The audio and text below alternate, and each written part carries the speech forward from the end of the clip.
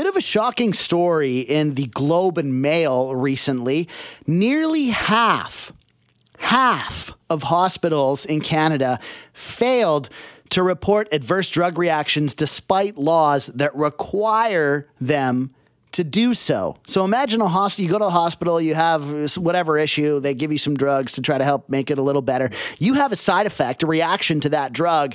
And instead of them reporting that and saying, oh, so-and-so, Scott had this reaction to this drug, and maybe we should watch that and consider taking some changes or taking the drug off the shelves, whatever, they say nothing.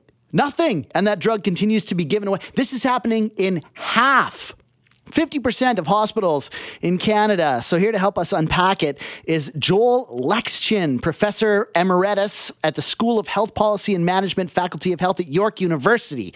Thanks so much for being here. Really appreciate you making time. Glad to speak to you, Scott. How does this make you feel when you hear that half of the hospitals in Canada aren't reporting these adverse drug reactions? Well, there are a whole bunch of factors that we need to consider about this. First of all, the hospitals will can only report as a corporate entity what the clinicians, primarily doctors and nurses, have actually seen.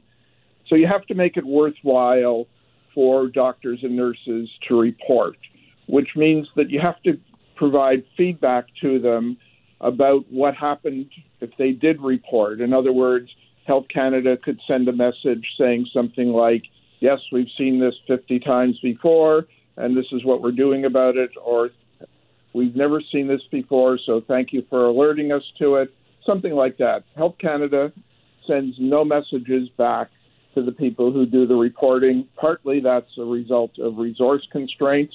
Health Canada spends 3 to 4 times as much approving new drugs as it does on monitoring the safety of ones on the market, and it has 3 to 4 times the number of people approving new drugs compared to those who are monitoring safety. So one of the problems is with Health Canada. Second problem is how much priority are hospitals placing on recognizing and reporting adverse reactions.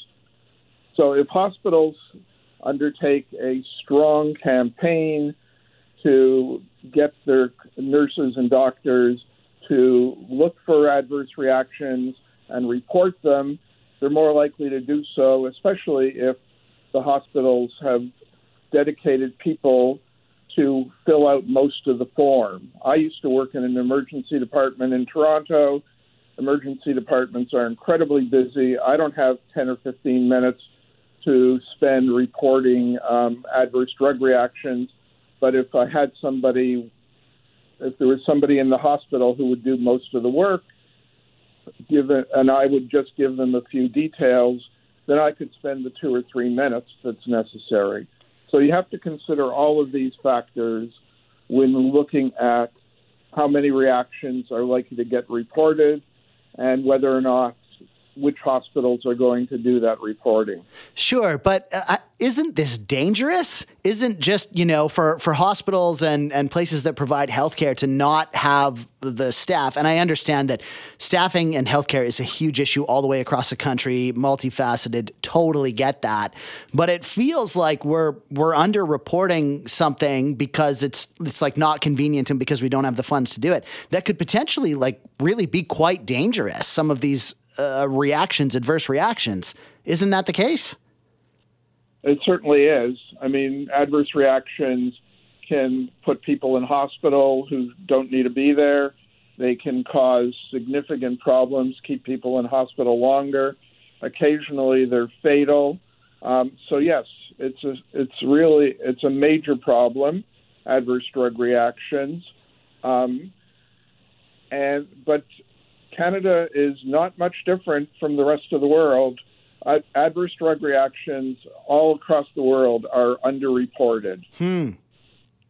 So when you mentioned, because I wanted to go back to this when you said it, that we spend in Canada, Health Canada spends 3 to 4 times as much money on approving new drugs as to ensuring the safety of current drugs.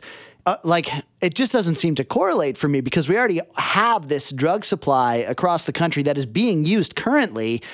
instead of worrying about getting something else out there that's going to take time to stock shelves and get into the hands of patients and people who need it, when there's this danger that is just so prevalent by this underreport, shouldn't we just be shifting the focus onto fixing the system that we already have before we complicate it with? And I understand that's what you're saying. I think I'm just like in shock at this, that it's like, why are we approving new stuff when the stuff that we have we need to get that system running first? Well, some new drugs are very valuable. So, for instance, in the past half dozen years or so, drugs have come on the market which cure 90% or more of people with hepatitis C. I don't think we'd want to be doing without those kinds of drugs. But the issue around Health Canada's resources has been going on for a long time.